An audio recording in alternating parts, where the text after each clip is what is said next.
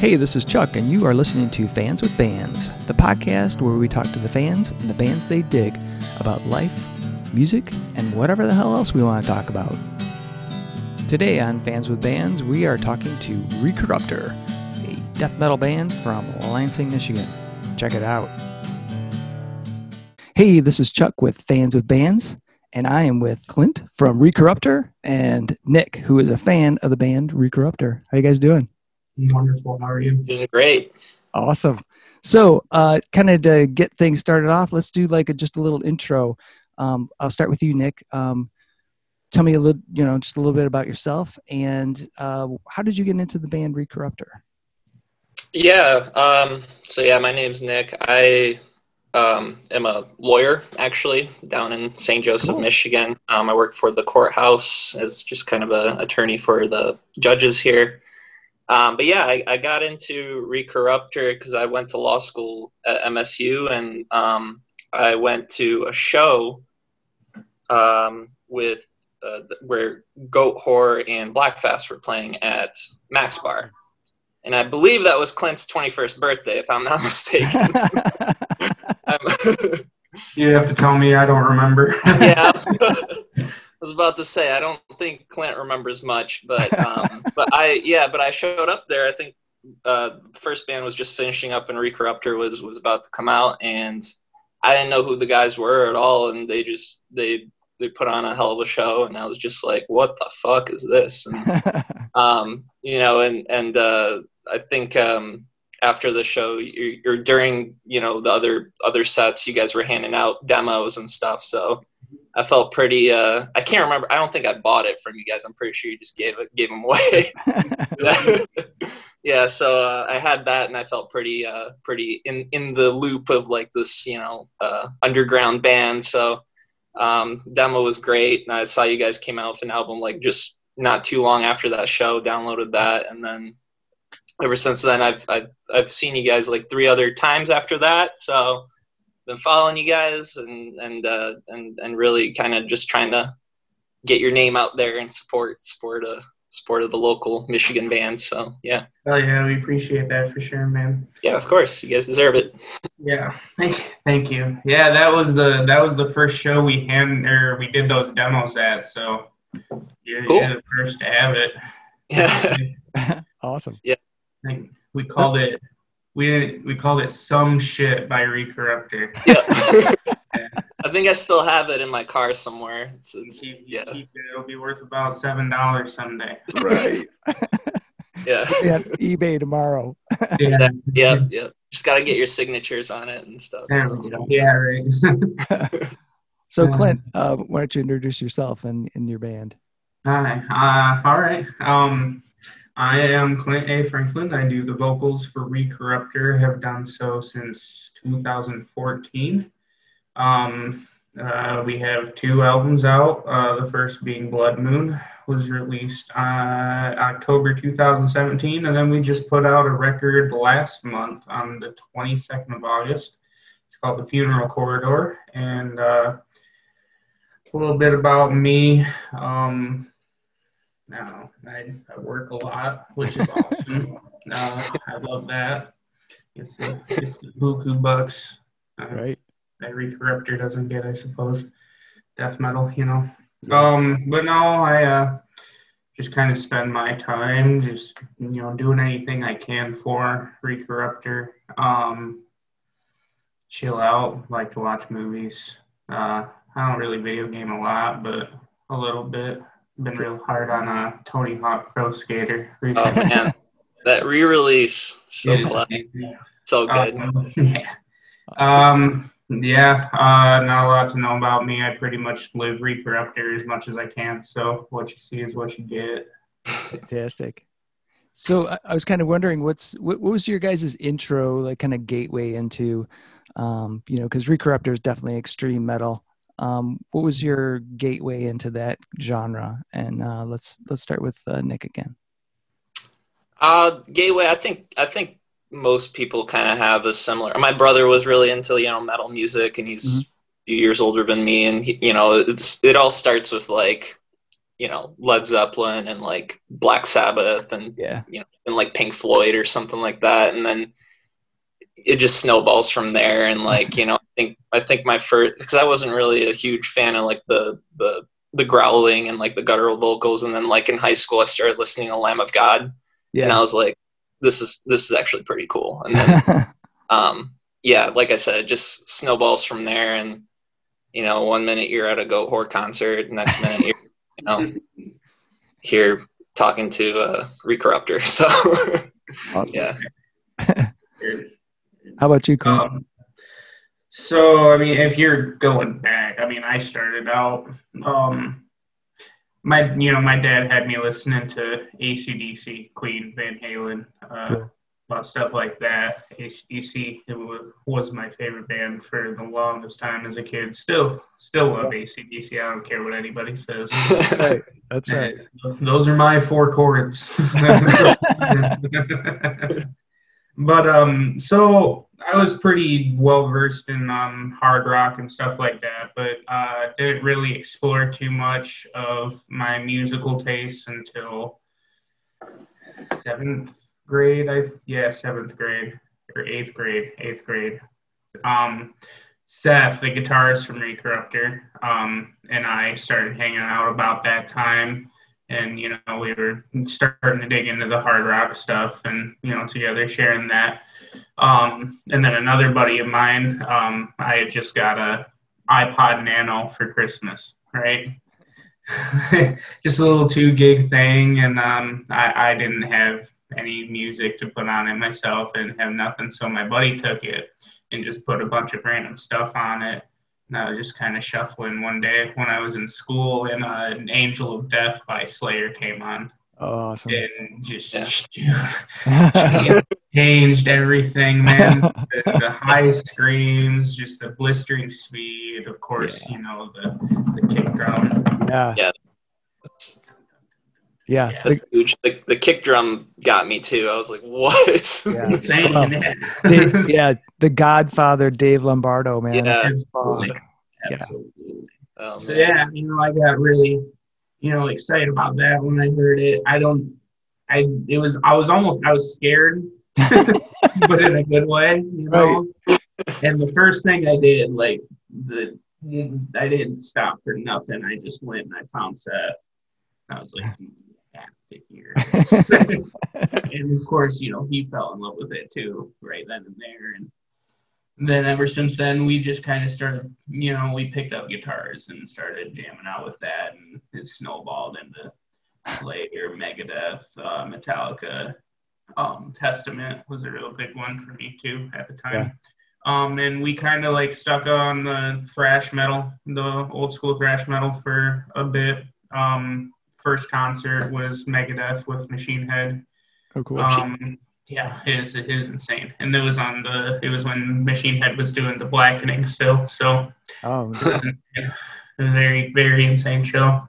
Went to a couple concerts like that. And then Nick mentioned Lamb of God. They were real big for me too.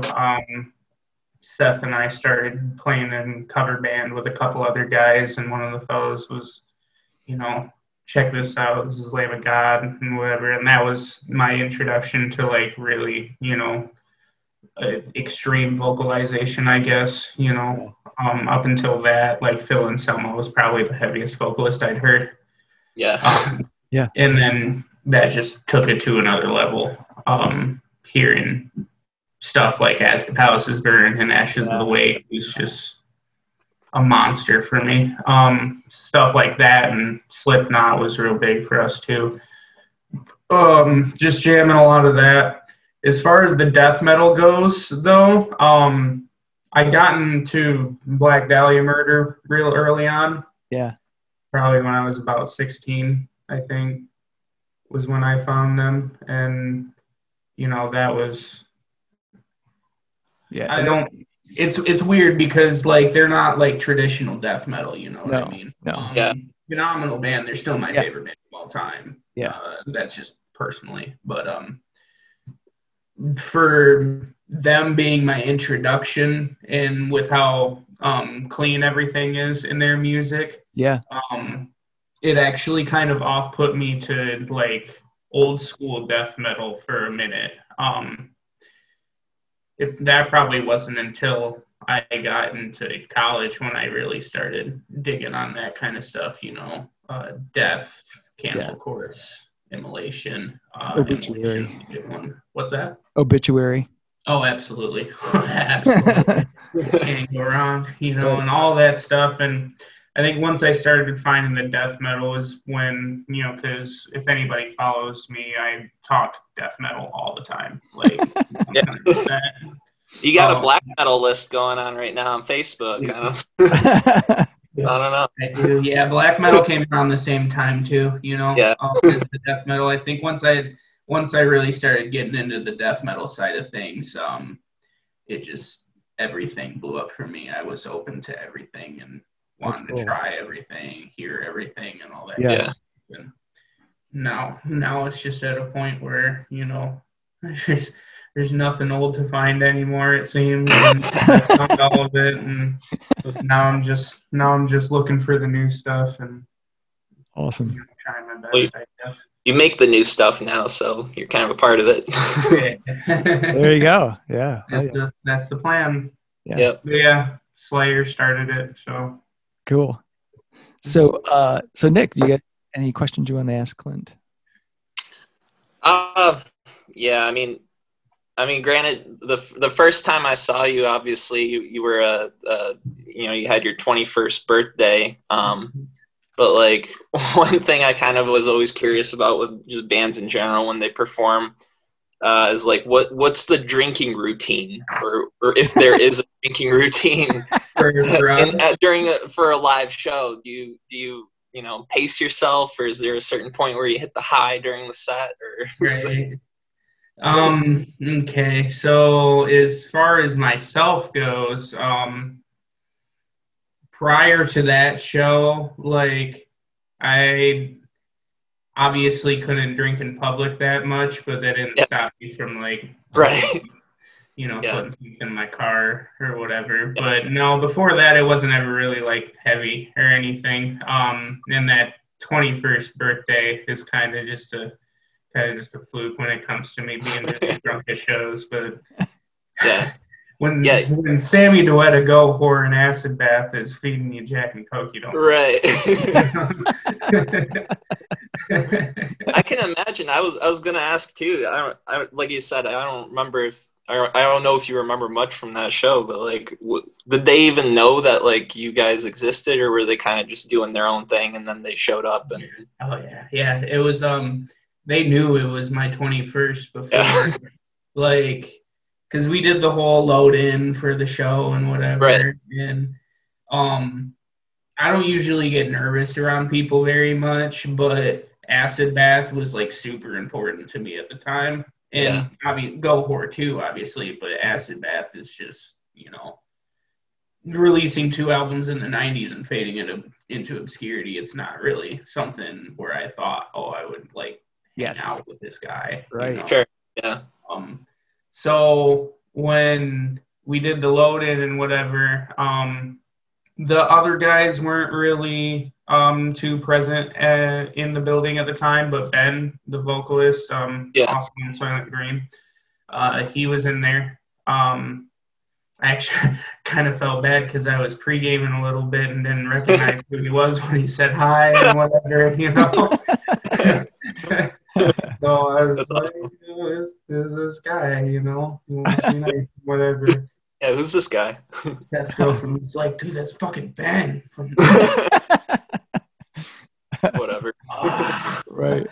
Whatever. But yeah, they knew, they knew it was my 21st birthday at the time. I'm not sure if any of them watched the set that we played or not, but that's okay, Yeah. But while they played, I don't really remember what I was doing, but I wasn't inside. At this point of their set. But I walked into the building, and I guess they were like asking for the birthday boy. Oh yeah, I remember that. Yeah. where's that guy? Where's that guy? You know, let's get him up here. And it was a couple minutes went on. I wasn't doing nothing. He's like, oh, he must be out in the van plowing some chick or something. And I was like, no, I'm not. I'm right here.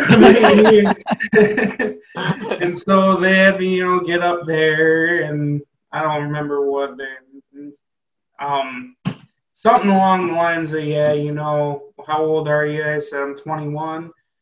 And he's like, oh, so you're celebrating your birthday tonight, like playing the show. And then he said something along the lines of 21's the perfect age to get fucked by Satan. And they went to fuck by Satan. Yeah. That's awesome. And I screamed in the pit. It was sweet. It didn't take long. I was falling over anyways. But it was a great time. We ended up partying afterwards for like 3 hours after the show. Oh, cool. Like, Jack and Cokes everywhere. And somebody pulled out a bow and arrow. Like, Gohor was like shooting the wall in the building or something. Like, what? Like I don't know where it came from. I just looked over and fucking was it bassist or drummer? I can't remember. It was just that's crazy. Long shot, just had it. Right. Oh my god. Yeah, you can't go. You got to go on tour with it, Yeah, right. Yeah, you gotta have it. Right. Yeah, maybe it's in their rider. You got to have like some shit we can shoot with this arrow. Yeah, right. You can have the brown M&Ms. Let me have my bow and arrow. Right. That's great. But to answer your question, going back to the drinking thing, that's kind of a bunny trail, wasn't it? But no, I think. In my memory, I can only think of like 3 times, including that one, where I was like, okay, I'm too drunk, Yeah. But surprisingly enough, they usually end up being the more memorable shows. Right, yeah. I guess, for one reason or another. Yeah. Yeah. Yeah, because I was going to say, like, I've seen you guys, 4 times now, and every time, like, what kind of stood out to me about you guys and what made me kind of want to follow you guys was kind of the energy that you bring at the live shows in particular, right? So especially like you as a front man, you definitely drive like the show, and the rest of the guys are awesome, musicians and kind of follow along. But like, if there's not a guy there who can, point out a time when a wall of death needs to happen, or like a circle pit needs to get going, like you're not going to have that kind of crowd interaction. That kind of thing builds that relationship, especially with like local bands who haven't really necessarily put out their name across the world yet. But that was a big thing that stood out to me. And funny enough, not to keep harping on that Lansing show, but I actually brought 2 people who that was like their first metal experience ever there. So, and you were actually like their first metal like exposure ever. And we got done with the show, and like both of them actually were like, because Blackfast was playing, and like Gohor, obviously veterans, or Blackfast is a little bit newer, but still, pretty established band.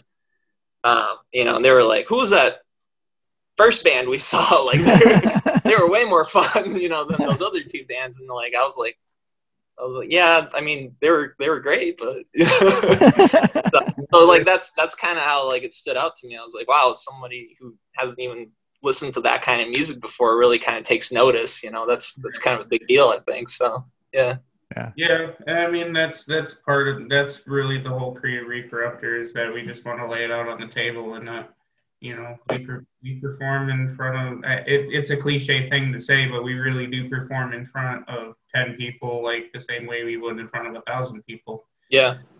It's what we do to relieve our stress, which is honestly why this whole pandemic has sucked, because I have no way. Right. I feel like I'm angrier now than I ever have been in my entire life. So, right. Yeah. I mean, what do you do, But yeah. I think that's what caught our eyes when we started going to concerts and watching bands, especially watching the Black Dahlia Mary live. Is he's a great example of it too. Is the best shows were always the people that were engaging with the crowd and were always, always active, always moving. And Right. so that's what I've always tried to do. You never know who in the crowd is gonna be influenced. And like you said, those couple people that you brought, Yeah. I didn't know that was their first show, but Yeah.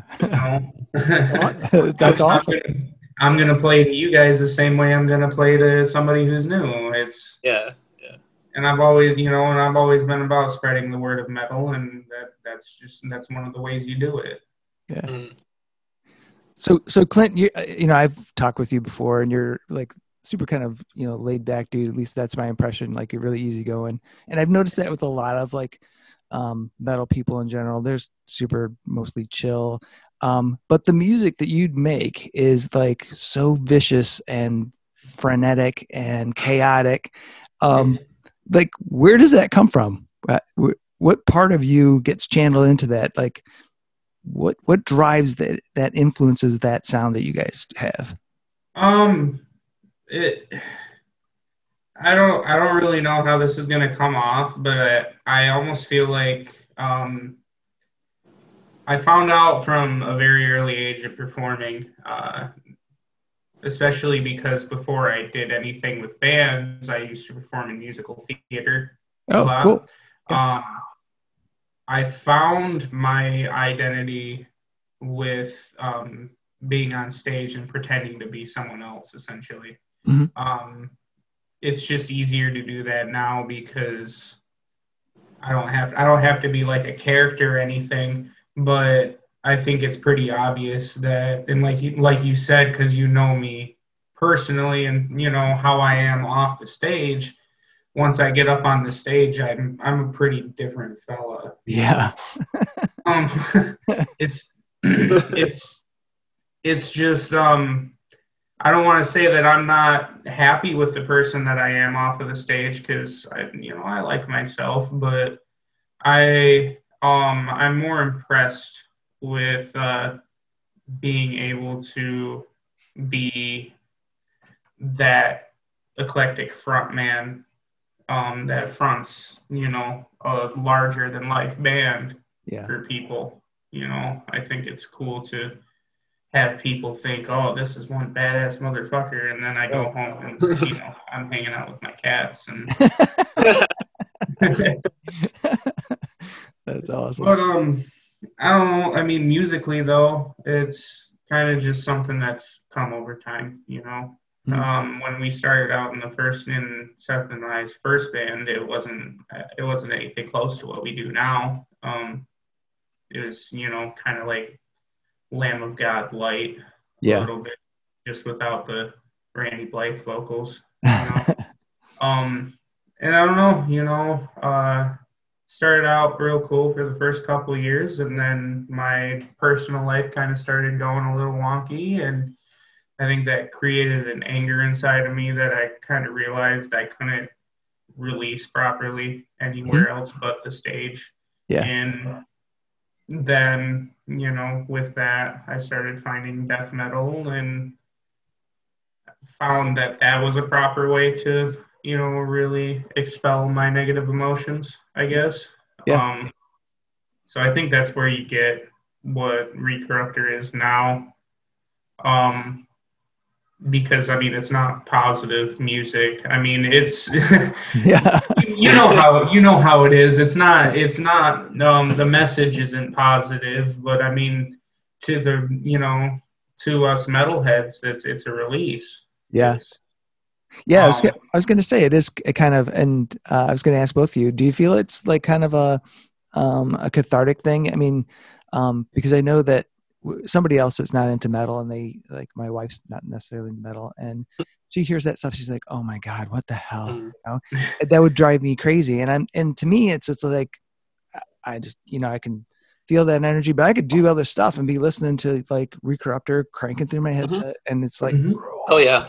but I'm totally, sometimes I get a little off track, because I'm like, and then back to what you're doing. But do you guys feel that way too? It's kind of this cathartic, almost calming impact. Yeah, for sure. Yeah, I think, like I'll be like driving in my car, and people ride with me, and they're like, so you just listen to this music just regularly, like all the time, right? And I'm like, yeah, like what else is there to listen to? It's what I like, Right. So, and, don't you get so pissed off? yeah. Aren't you just constantly this pissed off, like that you need to, So it's just funny because I have friends who like I'll show metal to, and they'll appreciate it, and they'll go to shows sometimes with me, but they're not, they don't. It's not something they listen to on a regular basis, and they'll be like, I only listen to it when I'm like working out, and I'm like trying to get pumped up or something. Right. But yeah, it's definitely calming, and it just there's something about like hearing, whether it's a familiar, riff or something like that, or even something new that kind of grabs your attention in your ear. It's such a joyous feeling, like in a weird way to me, at least, like where I get so excited, about it, where I'm just like, oh man, this is so cool. And like, there's really nothing else in the world, and it might sound sad, but like there's really nothing else that gives me that feeling. So that's kind of why, I keep listening to keep getting those feelings, and sometimes, taking a step back and appreciating things that maybe I've heard a million times too, gives me that feeling as well, Yeah. So, yeah. That's cool. I get that for sure. 100%. I think for me, it's simply because when I listen to metal, I can tell there's no bullshit, Mm-hmm. And I hate to sound like that, but when I listen to a lot of other kinds of music, even some bands that are in metal, it's almost like I have a detector, or it's just like, I know you don't feel what you're playing, and that's why people always ask me, it's like they say there's no emotion to it. It's just angry, and I'm like, yeah, but angry is the realest emotion that there is. Yeah, right. It's the most visceral emotion. It's the most uncaged emotion, and that's awesome to me. I think that people really need to embrace their anger, and I think that's why I think that's why you get some of the awful things that happen today, is because some people just don't embrace their anger and don't release it in a healthy way. And when I listen to metal, I hear people that are releasing that anger in a healthy way. Sure. That's why I like metal. I think it's people really laying it on the table, and it's honest. It's always honest. Yeah. Cool. So if you guys were going to put together like an awesome show that you'd like to go see, what are like 3 bands you'd like to see on that show? That's a tough question because it like changes for me week to week, I think. Yeah, it is tough that way. Obviously, Recorruptors, headlining. So awesome. I think like in my entire history of metal, liking, I think the bands that have always been really consistent with me have always been like Mastodon has always been at the top for me. Mm-hmm. Gojira, and Opeth, and then cool. Probably actually, and this just shows like the diversity of metal, I think, but like Revocation has been a huge band for me. Oh yeah, like I love that band so much, and it was one of the first bands I think I like discovered on my own, because I saw them open for like Children of Bodom one time, and I was like, what is going on here with this band? Right. Yeah. So then I've just kind of like always been a lifelong fan of theirs and loved everything that they've put out. So yeah. So it'd be a horrible lineup because you'd get like the most mixed up group of fans, I think. But I actually think that is a great idea because I actually like shows where you've got that mix, where you've got. That's true. Yeah. Because, I mean, it may not go for everyone. I don't know, like Berserker, that show has got all kinds of shit in there. Right. Yeah. Weird ass shit plus fucking just straight up metal and everything. And that's what I like those shows. So I think that's a good concert list there. Yeah, I agree. 3 bands, that's tough. I'm just gonna go. Shoot. I'm trying to think bands that I haven't seen yet. Oh, cool. You know, which is hard because I've seen a lot of them. I'm gonna do 2 different lineups here. Okay. One for death metal and one for black metal. Okay. Cool. So for death metal, I would like to see Bloodbath. Nice. Would be great. Wow. I'm trying to catch Maryland Death Fest this year, so that might change, or next year if it happens. But I would like to see Bloodbath with Immolation. Immolation's right under Black Dahlia Murder for my all-time favorite. And then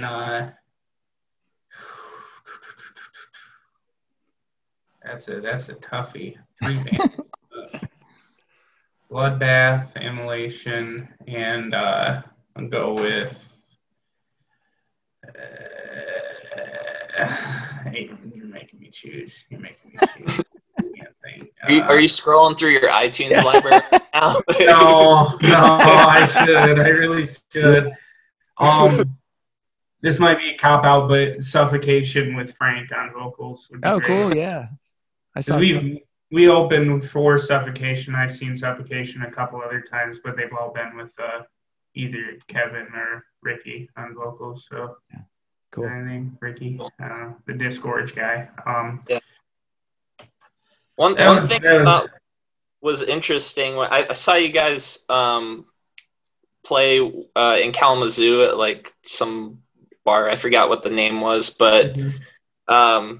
But I went to go see Discarnate there, and then you were really pumped about them on stage. Like there were like 10 bands playing that night, and you were really pumped up about them. And I was just thinking to myself, I was like, Jesus, like, you know, this guy, because I think you said something about Revocation too, and I was like, this guy like pretty much likes the same stuff I do, and like these obscure kind of bands which I don't think have a lot of spotlight on them, but but like I was super pumped about Discarnate, and then you were like, you guys gotta stay here and watch Discarnate, you know, all this stuff. Heavy as fuck, man. That last record is, I mean, any band that's a 3-piece automatically just wins for me. You know what I mean? But them, they're like, to me, it's like they're mixing like the Dying Fetus attitude, but doing it in a more direct way rather than all complicated. There's a wall of sound from them. It's ridiculous. I was like, you're only 3 people, and you're just it's so powerful. And for them to get that sound live too. Should just be in one guitar, but total riff band. Every single one to the next, like it all has purpose. It all ties in together. Amazing record. That last one they put out, all their records are amazing, but that last one especially. That was great. Black metal though would be Emperor headlining. I would love to see Emperor. I would definitely like to see Mayhem as well. I still haven't seen Mayhem, but that would be great. And then what's the band? I'm blanking on the name. Shit. Craft. Oh, Craft. Cool.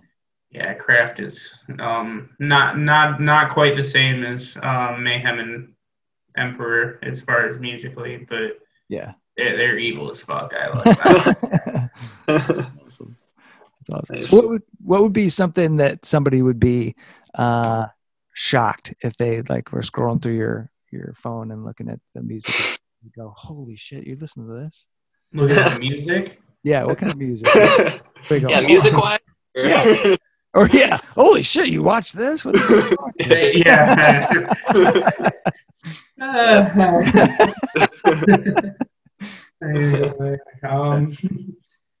Usually, I mean, I feel like most people would be. I feel like any average person would really be shocked at most of the stuff I listen to anyway. Especially if you get into the album covers, how people are still, Cannibal Corpse is still shocking people somehow. Yeah, yeah. I guess yeah. I was thinking more of like, people, are probably they're thinking you guys are listening primarily metal. But, maybe you like are a huge disco fan or something like that. Oh, right. Yeah, no, not really a disco guy, but, I mean, I like other genres to an extent. I'd say if there was a second favorite genre, it'd be the 90s and early 2000s era of hip hop rap. Oh, cool. So I listened to a shit ton of Biggie. I listened to a shit ton of Nas, Bone Thugs, stuff like that. Wu-Tang, and I mean, I don't know. I guess that might shock somebody who looks through my feed and sees all death and black metal, right. Still got that anger though that you talk about, like in a different way though, That's true. Yeah, and you're right. I think that is why I'm drawn into that so much, because they were really living that stuff for most of them at least. Right. And Drake. They really understood the culture of the music, and it's real, it's honest, and probably why I don't like the later era of rap and hip hop, but there's still good stuff out there. Yeah. I like that. I like some modern artists too. As far as the newer stuff goes, I like to listen to like Aesop Rock, Kendrick Lamar is good for me too. But no, other than that, I don't. Now I'm pulling up the iTunes. To find that one weird thing, like, oh yeah. Right. But other than that, what's that? I said Ace of Base. What? Right. But other than that, like specific bands, like I'm huge on Deftones. Oh yeah, cool. That might shock some people, I guess. That new song they came out with, I forgot what it was, but it's like their new single. Because I'd never really listened to them before either, but I heard it on like Liquid Metal, and I was really into it actually. Mm-hmm. The forgot exactly what it was called, but Genesis, or no, the other one. Ohms. Ohms, yeah, that one. Yeah, that one. I love the riff to that. That was great. Yeah, that's a really cool one. You definitely dig back into their discography a little bit. I think if you like the new stuff, you'll definitely like the older stuff too. Gotcha. Really, really intimate music. I like it a lot.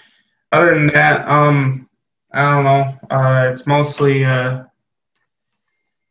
just other rock bands, I guess. Yeah, cool. Loving the classics, but yeah, it's pretty much metal.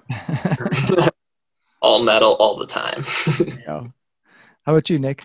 Anything? Yeah, I think I kind of in college I was around a bunch of hipsters all the time, so like all that folk stuff, kind of the I think like one band that I still kind of listen to on occasion is like Lord Huron. They're like a real folky kind of band, but they have one album that I'm just like, this is, again, like you talking about emotion and music and kind of the realness, and you kind of resonate with it. It's just a sad album, man. It's just like instead of kind of anger, you kind of go into the other side of the bad feelings, and you're like, oh, this is a little bit of a more sorrow, rainy day kind of album. But then, but yeah, so a lot of kind of Mumford and Sons kind of stuff, and like I said, I don't really that much, but it's just something that I kind of in college you associate that kind of with at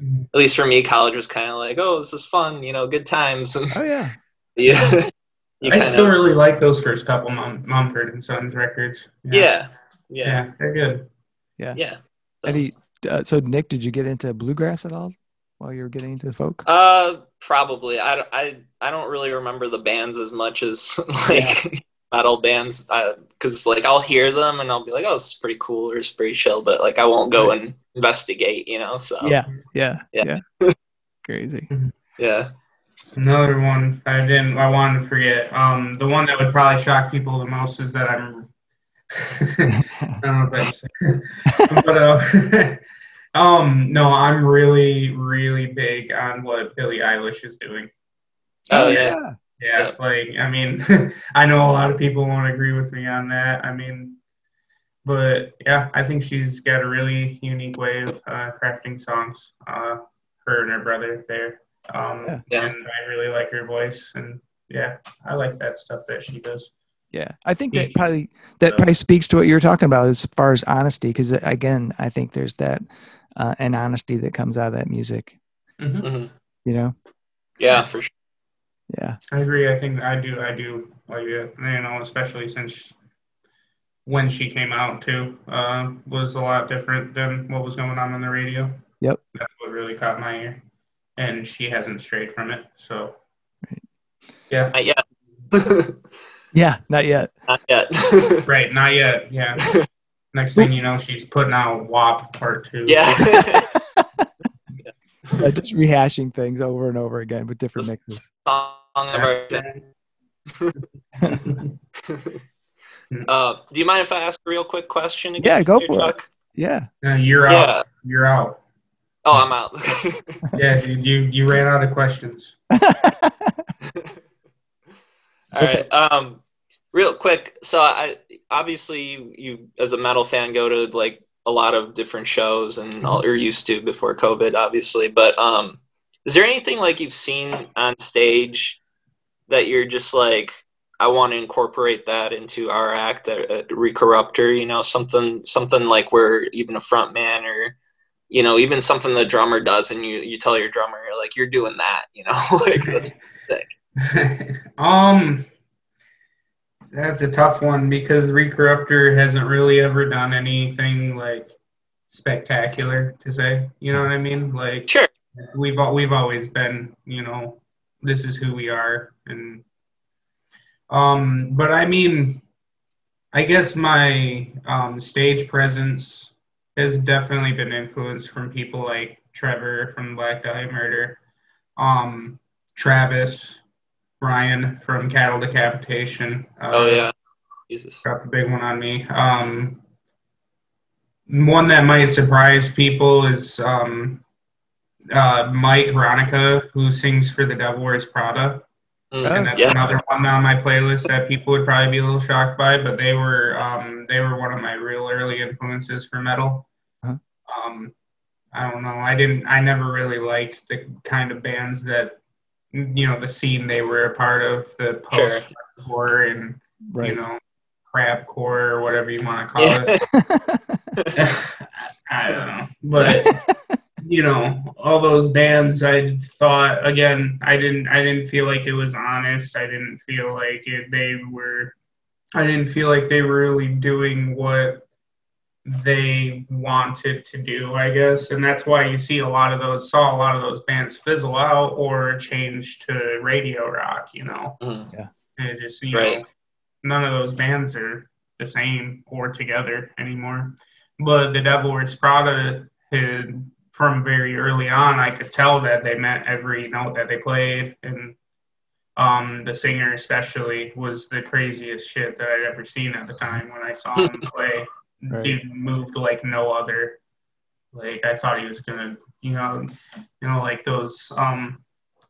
those old toys that's got the little figurine with the bass, and you press the bottom of the bass. Oh yeah, yeah. That's what he was like the whole time. Like, he'd just be running and he just falls over, and just goes into some crazy whatever move, and Right. that's I don't know. That I saw him and I was just like, dude, like stops at nothing to go hard as fuck. Yeah. And Greg from Dillinger Escape Plan was the same way when I saw him too. Like, Oh yeah, those guys. Holy shit. same thing. Yeah. Yeah, I'm It's a definitely new level. yeah. Yeah, but as far as specific things that we do goes, no, it's kind of, I mean, we have our influences, but it pretty much just comes from the heart, what we do. So, Cool. Makes sense. yeah. Got any other questions, Nick? I mean, yeah, I had a list of them here. So unless you have some. No, go for it. I guess. Oh yeah, one thing that kind of popped in my head while we were talking about like live shows a little bit, and Clint, have you done any of like or seen any like online streaming live shows or like bought a ticket to one of them or anything that? Not yet. I've been mostly too busy to do something like that anyway. I work anywhere from 60 to 70 hours in a week, and Oh shit. my weekends are pretty well spent either doing recorruptor shit or, a plethora of other random things. So it's not very often that I get to just sit at home and right. so yes. I don't know though. I mean, none of them have really been enticing enough for me to want to do that, I guess. Because I get the motive, and I definitely appreciate that bands are doing something like this for the fans. But to me, there's so much YouTube content out there that it kind of makes it hard for me to. That's true. You got to go really balls out, and that's why the only one that I'm sad I missed out on was Behemoth's set. Oh yeah. I like a whole movie. Yeah, like I saw the stills of that, and I was like, okay, that's how you do it. And I mean, there's some cool stuff out there too. I know Between the Buried and Me did Colors recently in full. Oh yeah. And I was a little upset that I missed that one too. I think I'm wondering how this is going to go from here with bands trying to do this live stream stuff, because how far do you take it? I guess is what I'm wondering, because it's easy for a band like Behemoth to be able to pull something like that off. Right. Well, I mean, easy, but like a band like Recorruptor couldn't pull off a full stage scale show like that, Right. So it's just I was gonna ask, like, was that something that you guys were thinking about when COVID hit? Was like, we got a new album coming out, we got to promote this thing, why not? I don't know if you guys would want to play the whole album through, or at least put on like a set of like 5 songs or something like that. But right. No. Yeah, we have. No, we've been talking about it, and I think it's something that we would like to do. We were a little scared there for a second because I don't know if you guys saw that stuff about Facebook changing their rules. Yeah. Yep. Music platform. I guess that they've kind of gotten a little more lax with it to allow live streaming and stuff like that. Yeah. I think it was oriented toward cover bands, really. Yeah. Right. Exactly. Yeah. And so that gave us a little scare. But other than that, I mean, when COVID hit, March 15th was when it shut down, I believe. Or 16th. Somewhere around there, yeah. Yep. Yeah.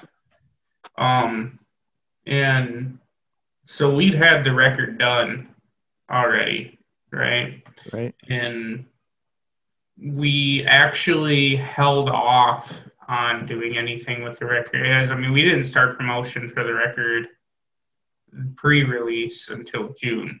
Yeah. So there was a couple months there where we were just kind of like, what do we do? What if we can't play a release show? Right. what if, there's just a bunch of what ifs, and it was frustrating because we've already been sitting on this record for months at this point, just trying to finalize all the behind the scenes stuff. So, and then right around that time, we had just got Caleb in the band now, so he's still, learning some of the stuff. I think he's got like one more song from the new album to learn, and then he has the full album ready. Nice. But it's, I don't know, like I don't know enough about that area of shooting a live stream show like properly, because it's not really something where somebody would hold a phone. I wouldn't want to do that. You know what I mean? I've seen a couple of those. Yeah. It's not too bad actually. But right. But it's fun, but it's not the same as being there. But yeah, and I think some bands can pull that off too. Mm-hmm. Depending on what genre there is. But for us, it just wouldn't work. Yeah. It'd have to be something where we'd have to get a couple different cameras to be able to shoot at different angles, and then actually mic up all the stuff. Right. Yeah. Yeah, like go to Max, set it up, and have cameras there. Right. Yeah. Because I think the sound is the trickiest part on that thing. It's like not so much like the shooting, but to get a good sound quality, especially with like songs that are heavily distorted, like it just you got to really get a good mixer in there. So yeah. Yes, I don't know. I know Heartsick and Heart of Jordan and Nagazi and Let It Rot just did a show recently where it looked like, I didn't check it out. I was too busy, but it looked like it was pretty upscale. So maybe we'll talk to them and see what they did. Yeah, for sure. Yeah. Didn't you guys do some playthroughs? Didn't Seth do some playthroughs? Yep. When we did the Tormented Aggress single, we did the music video for that. And then maybe a couple weeks earlier, we had already shot a guitar playthrough for that song. Yeah. And Gear Gods actually promoted it. They uploaded the video from their website and did a whole write-up on it, which is, only thanks to Brody from Rivers of Nile, because he's the one who mastered the record. Cool. Which is super cool. Yeah. How's that helped, and has that felt like you kind of stepped up Recorruptor's kind of level in terms of exposure with that connection? Yeah. He definitely helped us out with a couple of things. As far as getting the music out there and having his name attached to it, helped a little bit. Yeah. Mm-hmm. But I followed Rivers of Nile since before their first record dropped. So I've known that band for a long time, and I've stayed connected with them. I'm not gonna sit here and pretend like we're like best friends or whatever.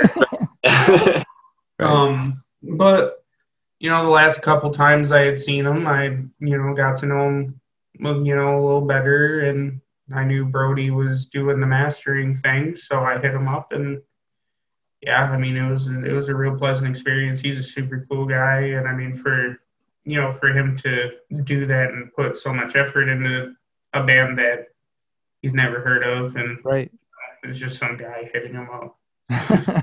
You know what I mean? So, he was cool sure about it, and he had a lot of good things to say about the record when we were working on it. So props to him for sure. Cool. Yeah. So, guys, this is going to be the final question of the evening. I know. No, I want to thank you guys so much, man, for being on. It's been super fun. It's really cool. Hopefully, you guys enjoyed it as well. Yeah, I appreciate it. It's definitely been fun. Yeah. So, Nick, I'm going to leave the last question to you, man. You've been asking some awesome ones. Go for it. All right. Let's see here. I don't want to really. Is there anything like you know, in terms of the songwriting process, I don't want to harp too much on it, but obviously, like, I think you guys really stepped up a new level with this newest album in terms of just strong song structure overall. It's because we but stole is it. there anything? Yeah. Just kidding. Right, no. But is there anything like you guys wrote and you listened to it and maybe listened to some of the other songs, you were like, this is going on the album for sure, but like you wrote this particular riff or this section to a song or a whole song even, and you're like, this just doesn't fit with everything else, and let's just leave it be? Right. I mean, that's kind of a complicated, I guess, but oh no, I mean, I get what you're saying for sure. It's just the method of it all is sure, what you're yeah. looking at. So for like Blood Moon, when now we're tracing back to Dustin being in the band, right? Yep.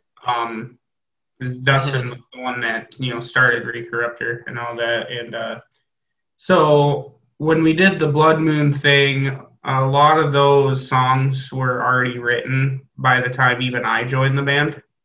I think there is only like maybe three or four of the songs were updated or were like newer. Mm-hmm. But yeah, they were mostly Dustin songs that he just wrote on his time, and so that was pretty simple. And then I think the other three songs that I brought to the table, and I wrote those. By the time that Seth got in the band, most of the material was already written. We just didn't have a means to record it for a while. So, and then when we did the Funeral Corridor, it was, essentially the same. It was 3 of the songs were Dustin's, and 3 of the songs were Seth's, and 3 of the songs were mine. And then one of the songs was a combination of Seth and I, and then we'd bring these songs to the table. And we kind of, everybody puts their little flavor in it a little bit, maybe, critique a part and say, hey, maybe it would work better this way and whatever. More so Seth and I, we didn't really change a whole lot of Dustin stuff. He kind of had it set the way he wanted. But as far as, like kicking stuff off of the record, I guess, like as far as riff wise goes, we didn't really change a whole lot going into the studio. It pretty well stayed the same. Okay. When wrote it the way it was. I mean, we took a song off. There's actually a 10th song on the Funeral Corridor that didn't make its way on. Oh, sure. Bonus track. Yeah, bonus track for the special edition right. vinyl Collector's issue that edition. comes out like 15-year anniversary track. 15-year anniversary. There you go. But no, we just when we got to the studio, it didn't come out how we wanted it to. And there was a bunch of there's a bit of internal bickering going on about it, and we just ultimately decided it kind of broke the flow of the record, and we just decided to leave it off. But other than that, power ballad, wasn't it? Yes. Yes. The Unforgiven 4. Yes. Yeah. As if we needed the other 2. But no, yeah. Other than that, though, we're pretty, we dug our heels in pretty good with what we wanted to do with those riffs and how the songs were structured. They didn't really change too much from the demo versions per se. Mm-hmm. Yeah, but this time around, because we're already in writing gear. I mean, there's nothing else to do. Right. So, promote the album and write in our free time. But this time around, I think we're definitely going to take a much closer look at, editing things. And cool. I think going through the reviews of the album, we noticed, not that it's a bad thing, of course, we did what we wanted to do, but noticed a lot of people talk about the length of the songs, I guess, because it's a long record. I mean, I think it's 53 minutes with 9 songs. Yeah. So I mean, pretty standard issue for most metal, though. I feel like. I mean, I wouldn't say it's necessarily too long, but yeah. Yeah. Right. Yeah. I mean, I don't know. It's not like you're a grind band doing 2-minute songs. Yeah. Right. Exactly. Yeah. That's very true. But Napalm Death. Yeah. It works, man. Well, so speaking of Napalm Death, that new album is fucking awesome. Yeah, it's pretty cool. Yeah, I was wondering too because I loved the first single, Backlash, just because it went super hard, and then the next one came out, and it was definitely different for Napalm Death. Amoral, Amoral. Yeah. Just a lot more upbeat for that kind of band, and it was cool. But it kind of reminded me of like the mid to late '90s era of Napalm Death in a way, and they continued that with the next single. But I was wondering how it was going to turn out because 2 of the singles were a little, I mean, not lighter, but for Napalm Death, lighter. Yeah, it's a really cool album. So. Oh yeah, the whole way through. And those 2 singles that I was worried about make absolute sense in the grand scheme of the album too. Yeah, for sure. Yeah. Cool. They never do any wrong, and they've only gotten better since the mid 2000s too. Like, not that they ever really fell off, I guess, but I mean, it's just been amazing. Utilitarian and Apex Predator are 2 of my favorite albums from the band. Super cool. Yeah, they're awesome. All right, guys. Once again, thank you so much for being on Fans with Bands. Appreciate you guys, and we'll talk to you later. Definitely. Okay. You have a good one, All right. Thanks for coming on, Nick. Yeah, thanks, Clint. Good to see you. All right. Yep. Take care, guys. A big thanks to Nick and Clint for joining me on this episode of Fans with Bands. Be sure to check out the new Recorruptor album. It's killer. I'll put links out in the show notes for you to follow and keep in touch with Recorruptor. Thank you all so much for listening. Be sure to hit the subscribe button on your favorite podcast service to get each and every episode of Fans with Bands. And keep in touch with us by following us on social media, Fans with Bands. Until next time, be well and kick out the jams.